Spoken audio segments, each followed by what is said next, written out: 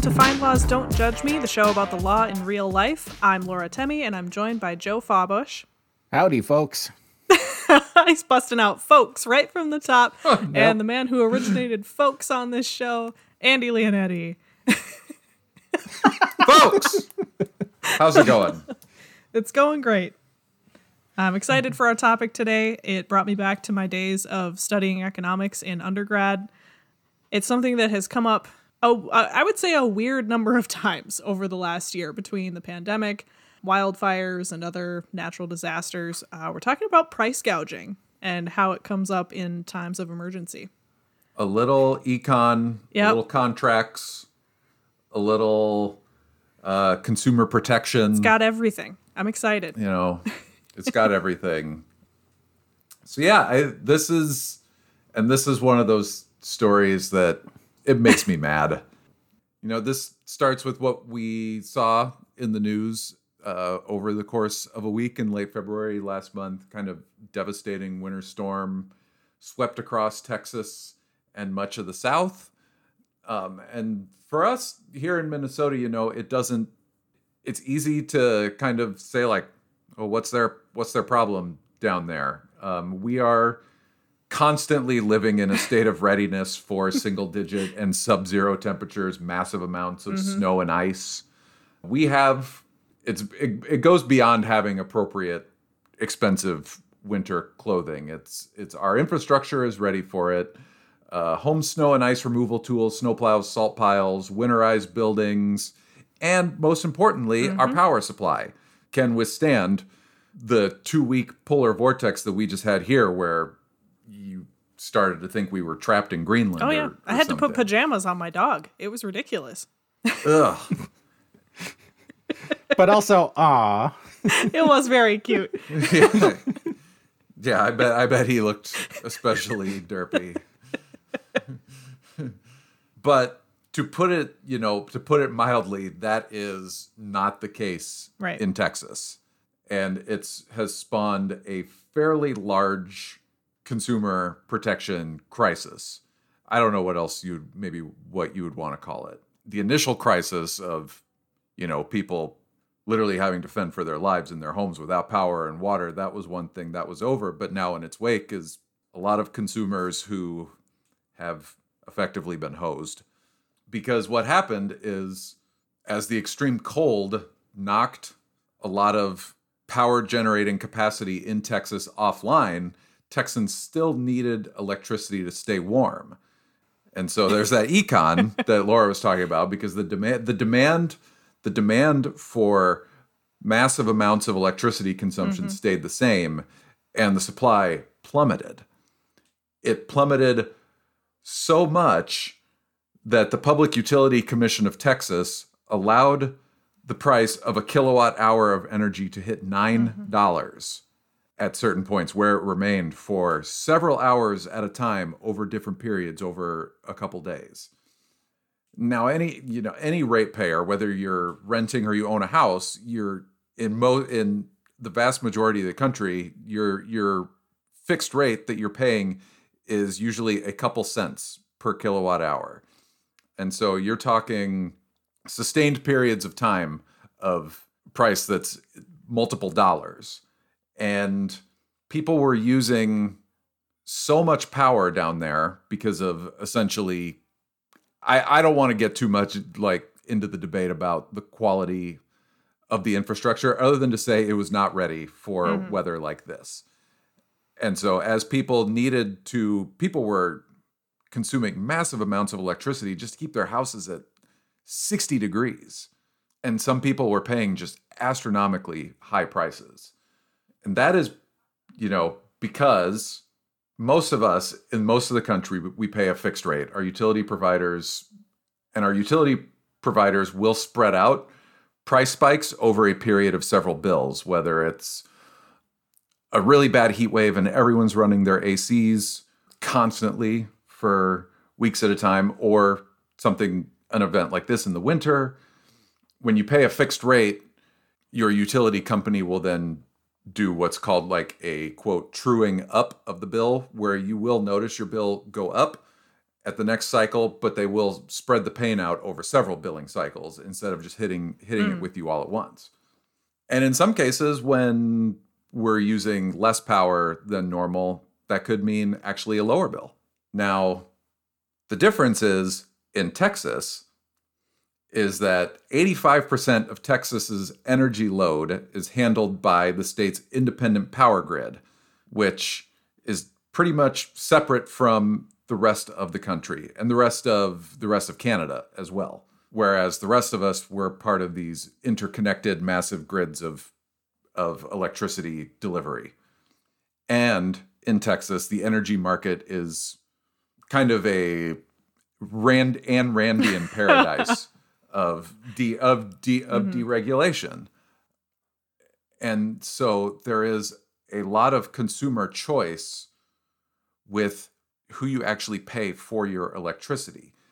It doesn't mean there's a million people, different companies out there generating power and building their own power lines directly into people's homes. Only certain companies still own that infrastructure. But you can pay essentially another utility company for your consumption of that electricity. I am still not completely certain of how all of this works because power infrastructure, just like sewer lines and stuff, there's only so much of it and certain entities own it. But in Texas, you can pay companies that do not generate the power for the electricity that is hooked up to your home. And some of these companies offer what are known as variable rate plans, and they are tied to essentially the wholesale real-time market price of electricity. It's not fluctuating minute by minute like it is on the actual market where wholesale energy prices are set. It's usually more on a daily basis.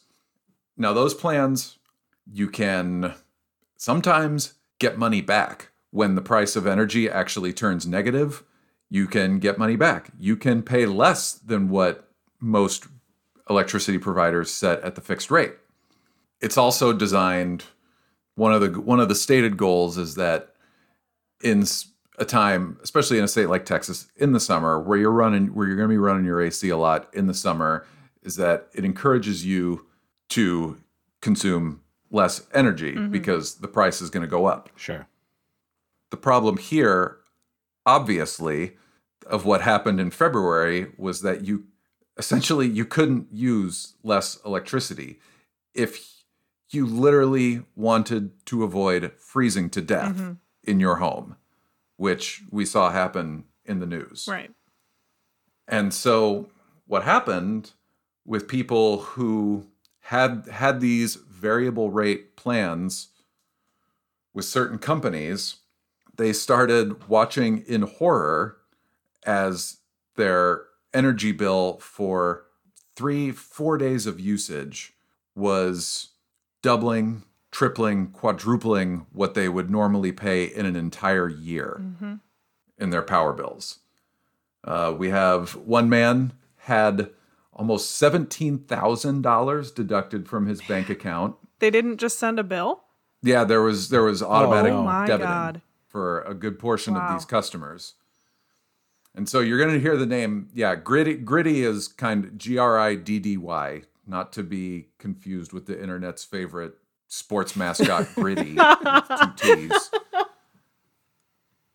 We had a special education teacher who lost power during the storm, still owing $7,000. The municipal electric utility for the town of Denton, Texas, spent $207 million over just a few days, which equals its average yearly expenditures. Yeah. Another Texas woman has received a bill topping $9,000. This list, I'm only giving a couple here. You pick a news outlet that has written about this, you will find a different consumer giving their horror story. It is many, many people. Yeah, you're not just taking a one-off situation. The system working as designed led to this result. That is the thing. Basically, if you were signed up to pay Griddy, you were just left with no recourse, because just like we could call up today and you could say, I don't want my home internet provider. I'm going to call up another company. Come hook it up. People were trying to do that as this was going down, but they couldn't get through. They couldn't get any appointments for several days, and by that point, it's already too late. You are already several $1,000s in the hole. So one woman, a Texas woman, I don't know why I said Texas, she has filed a class action lawsuit against Griddy for price gouging. Now, Griddy blames the Public Utility Commission of Texas for setting the rates so high. And at the same time that it is said that it, quote, stands alongside its angry customers, it is also called this lawsuit, quote, meritless. Wow. So Griddy also wants you to know that they think, consumer, that you should be bailed out of these high bills. But they are not going to bail you out. Right. Someone is going to pay Griddy. And they agree that it should not be you, consumer. But which is great. But someone should pay them. Well, to be fair, if I was owed hundreds of millions of dollars, I might try to collect myself. Yeah. Now, over the last couple weeks, Griddy has now essentially been reduced to a non-operating company because the state has paused billing and disconnecting customers. And so Griddy cannot collect on these bills, and people have essentially been switched to a lot of people are now getting switched to other utility providers, and Griddy has been rendered a sad little, I don't know what you call a company that doesn't generate electricity but gets to charge a lot of people, people a lot of money for electricity consumption. The mortgage-backed securities of electricity. Yeah. Oh God. Yeah. Oh no. I'll be interested to see what happens to the people who had direct withdrawals from Griddy, because if they just went ahead and took out that money, and now it sounds like they are facing a backlash, and who knows what the future of that company is going to look like. It'll be interesting to see if anybody gets their money back. And you're right, Joe, because politicians in Texas have said various things about getting to the bottom of this. I think there will be some response, because you're talking about just a massive wave of bankruptcies that will affect not just consumers, but also power generators as well. If relief doesn't come, you will have utility companies filing for bankruptcy as well. But one of my favorite quotes is when I was thinking about this, I wrote a blog post about this on FindLaw. We'll include it in the show notes. The funny thing is that, one of the things that Texas politicians, the Texas way of life, is sort of this rugged individualism. And this is, in actuality, kind of the market working as it should. You could argue that maybe that $9 an hour price would have gone even higher had there not been a statutory cap in place. And Texas Lieutenant Governor Dan Patrick, who is never going to win points for sensitivity, said that while he, sympathized with people who were maybe preyed upon, he said that, that a lot of these people, Griddy customers, quote, gambled on a very, very low rate. And then he also said, people need to read the fine print in those kinds of bills. Now, Dan Patrick isn't in charge of much as lieutenant governor, and Governor Greg Abbott has talked a little bit more about trying to figure out a solution for people. Yeah, I love the read the fine print, because nobody has ever read the fine print, Right. obviously. But even if they did read the fine print, how many people would understand really what they were gambling on? And I'm not saying that people are dumb. I'm just saying that this is a complicated issue, and what they're being sold is, hey, this is cheaper. And obviously the salesperson is not going to talk about how, oh, but if it backfires, it really backfires. This is a pretty clearly predatory scheme.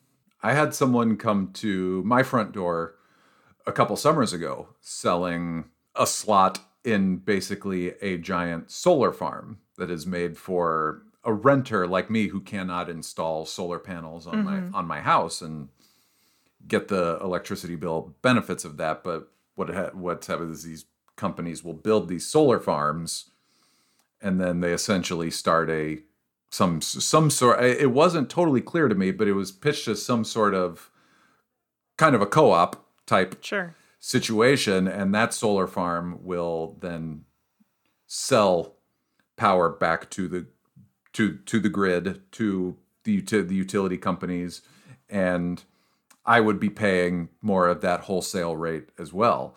And as he's standing there on my front porch giving me the hard sell, I'm just like, first off, I'm not going to sign anything today. I used the excuse that, I need to talk about these things with my wife before I sign these things. And he tried to give me the old wink, wink, nudge, nudge, ask your wife for permission later. And I was like, my man, this is not that kind of house.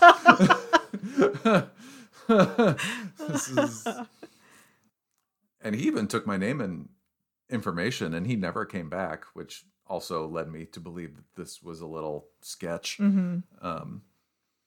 But it was one of those same things. It was a variable rate plan, and he was selling it to me as, he kept saying most of the time you'll be paying less than what you're paying now. Right. And I was like, most of the time, the most of the time is one of those things that he was unable or unwilling to define.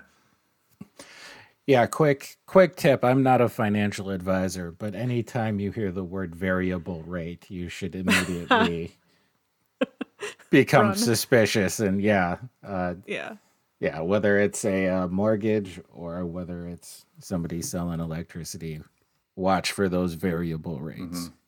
Yeah. What happens, though, if the Texas government, along with what most likely I'm assuming is going to be some federal government action as well, if none of that happens and just individual customers are left holding their bills that are subject to collections.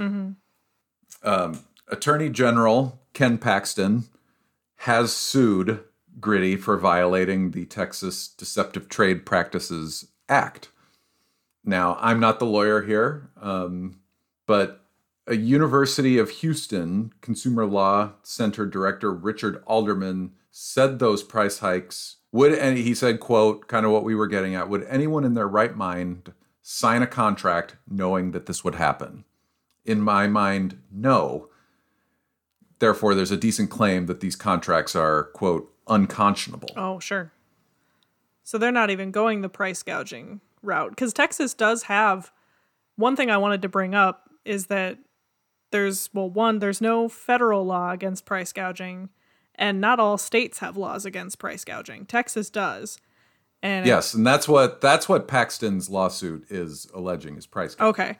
That's an interesting argument, because from what I understand, the price gouging law is literally just that if you're selling like food, fuel, medicine, some other type of essential at an excessive price after there's been an emergency situation declared, that's what's illegal.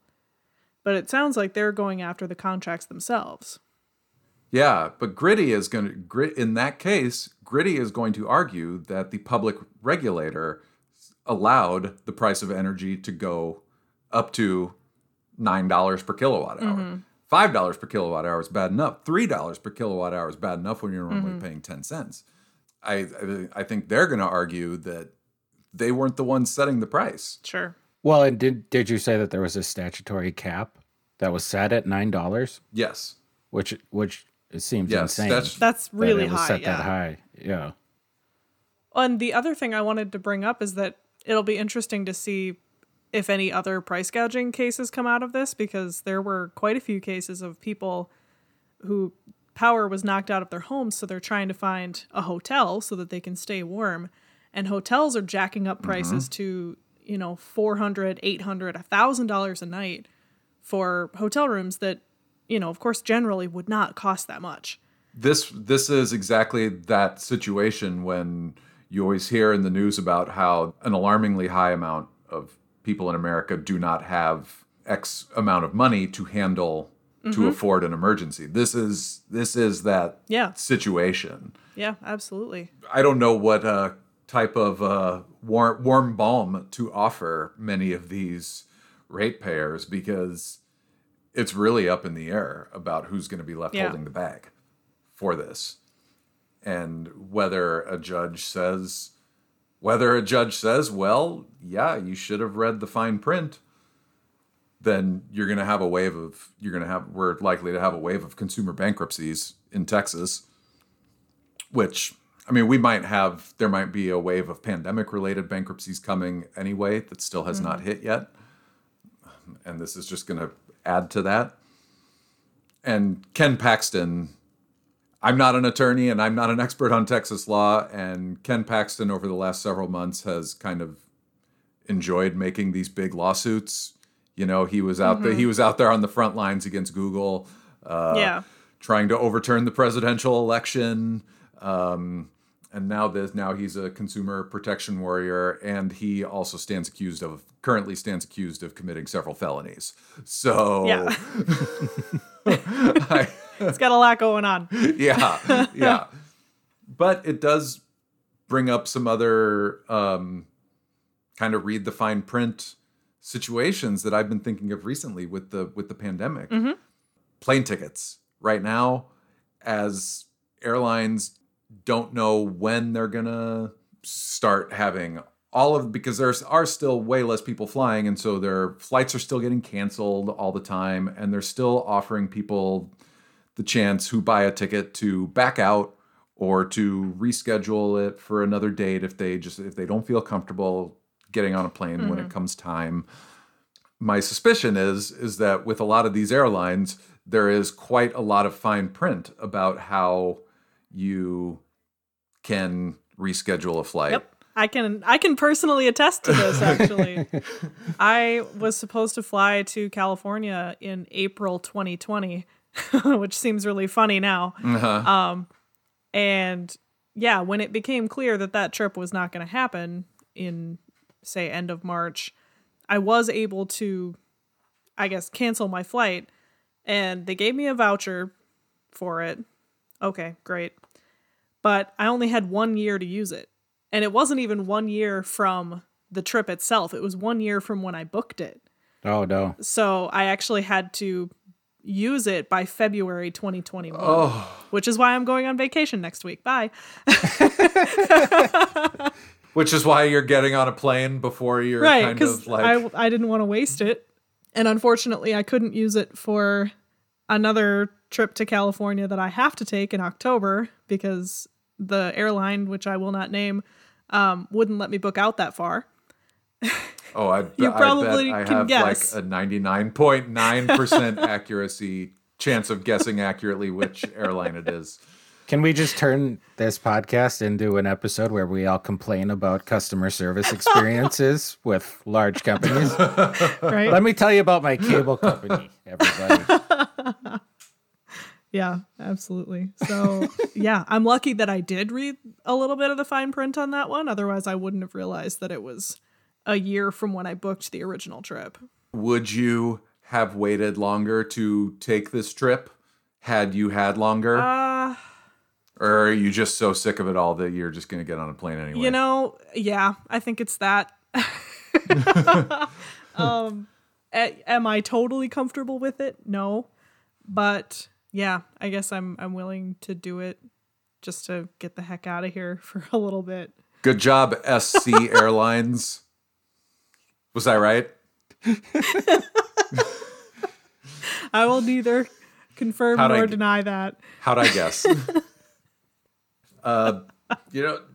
this fine print stuff goes all the way to data usage on your cell phone plan. We've all been video chatting a lot more with people this last year, and I was having a little confab with one of my friends in another state, and he was sitting outside in his backyard using his cell phone, and we were on doing a Google Hangout, and we had been going for well more than an hour when he looks at his phone and he just goes, "I thought I'd been on Wi-Fi this entire time." Oh no! Oh, that's a terrible feeling when you realize that the Wi-Fi was turned off on your phone for some reason. Yeah. And so more than an hour and a half of using 4G data to video chat. Yeah, that's a lot of data. That's a lot of data, and that's a big bill, and you don't get to claim ignorance on it because you're going to get hit with that bill. Usually, a lot of these disputes are probably also subject to arbitration versus a lawsuit. Yeah, of course they are. Yeah, just because why wouldn't they make you go through arbitration if they can?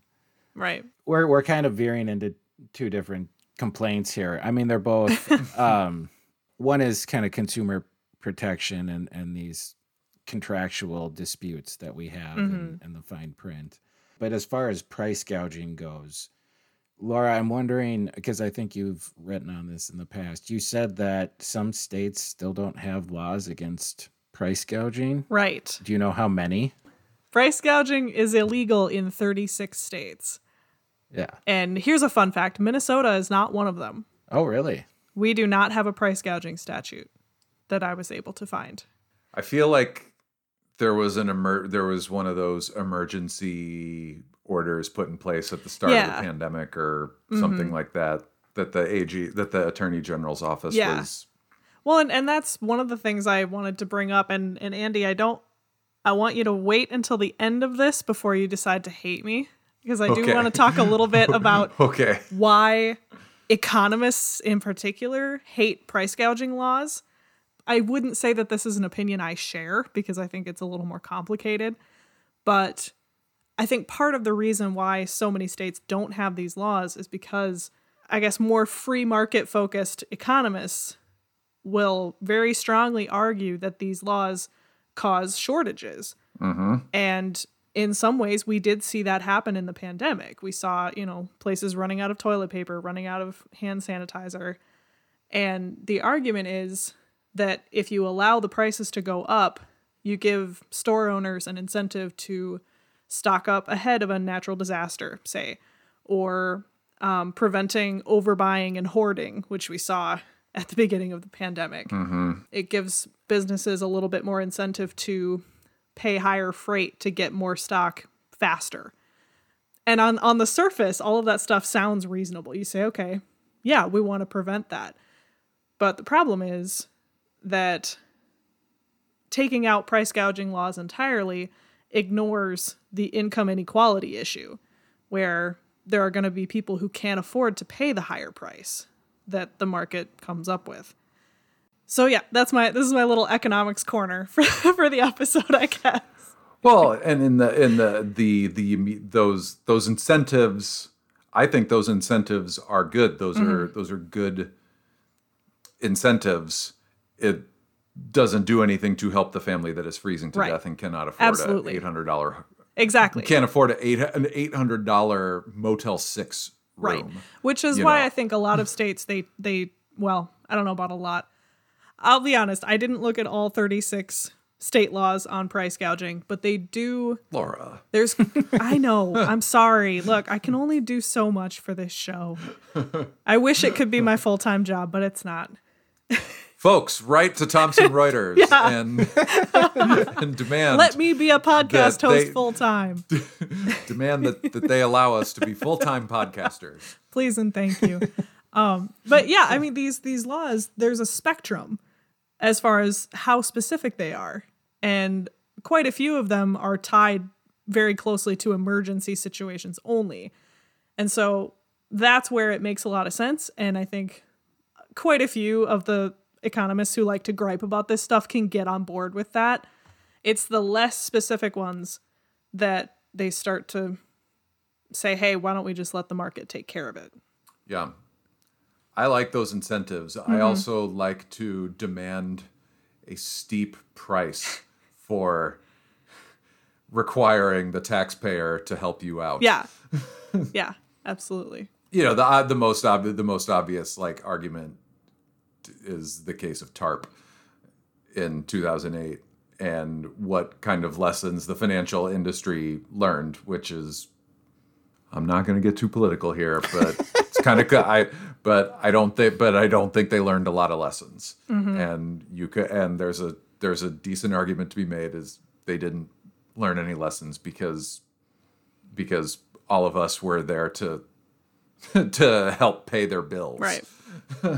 And they didn't face any consequences for it. So I am sympathetic to that argument. All right. Yeah. So let's say that I am going into a fine local store and we've had another pandemic or we've had a hurricane in the Midwest, just something crazy. Yeah. And there is no price gouging law in Minnesota.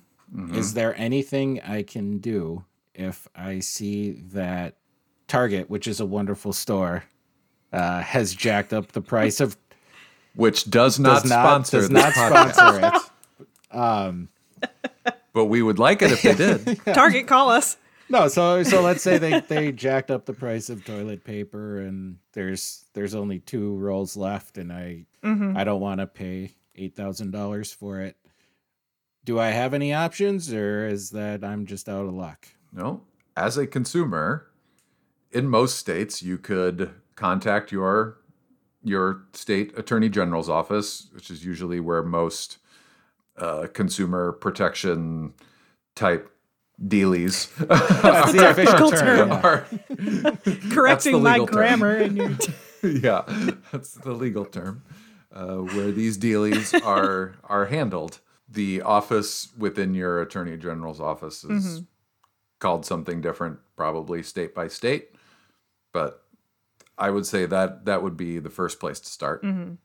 And I guess I would say the fact that we don't have a price gouging statute, that's not to say that there wasn't some kind of order in place with the pandemic or something like that. Off the top of my head, I don't know if we had anything specifically about that, but I would imagine that when an emergency like this takes place, the governor's probably going to step in and say, okay, putting a cap on prices of certain goods. As we've all gotten more familiar with those state of emergency laws over the last year and how fungible they are depending on the state. Yeah. Most state of emergency laws, I think many of them do address things like this for a quote act of God. No, that's a great point about the emergency orders. And then just from a free market perspective, there is no law saying that you have to limit one package of toilet paper per customer, but of course every major retailer did that for at least a little while after the pandemic. Howard Rourke was rolling over in his grave. So yeah, sadly, because I do think that more natural disasters are coming. Not to always be the depressed one here, but there is Eeyore.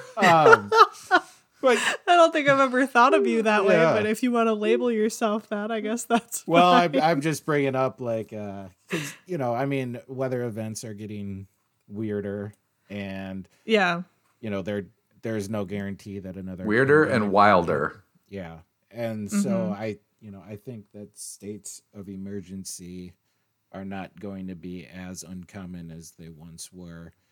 Between the wildfires in California and the hurricanes in the south and east and flooding. Yep. So price gouging and consumer protection are very much issues that we should all be concerned about moving forward. And because, people in Texas died because of this. Yeah. It's not just me bitching about my cable company. It's right. I think the average Texan wouldn't be expected to know whether or not natural gas plants could handle temperatures, had the necessary maintenance to handle single digit temperatures for a sustained period of time. I think that requires some vigilance on the part of elected officials and regulators. Yeah, and part of it is there's so much choice, even from an economics perspective, that this isn't so much a legal thing, but choice is generally a good thing when it comes to economics. But I suspect there's such a thing as too much choice, because we only have the ability to process so much information and can only research so much. And so. Oh, yeah. I do like to be able to have choice when I buy fish sauce and cereal. Yeah. Yeah. Well, and that brings up an issue that I've had for quite a long time. I mean, I mentioned that I studied economics in undergrad for reasons that I will never understand. But one of the issues that I consistently had was that a lot of economic theories, one of the fundamental assumptions is that people behave rationally. And in an emergency situation, especially an emergency financial situation, that's not what happens. And so I think that's, as far as the economics of it, that's important to keep in mind as well.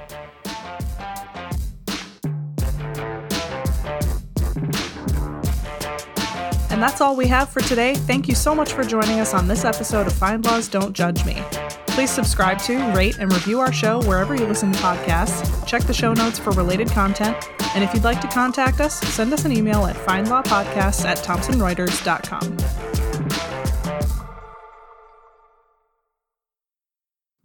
Did you just say run the gambit? I did. That wasn't the right word. That wasn't the right. Bunch of grammar dorks too. I was on a roll of sounding smart, and then I did that.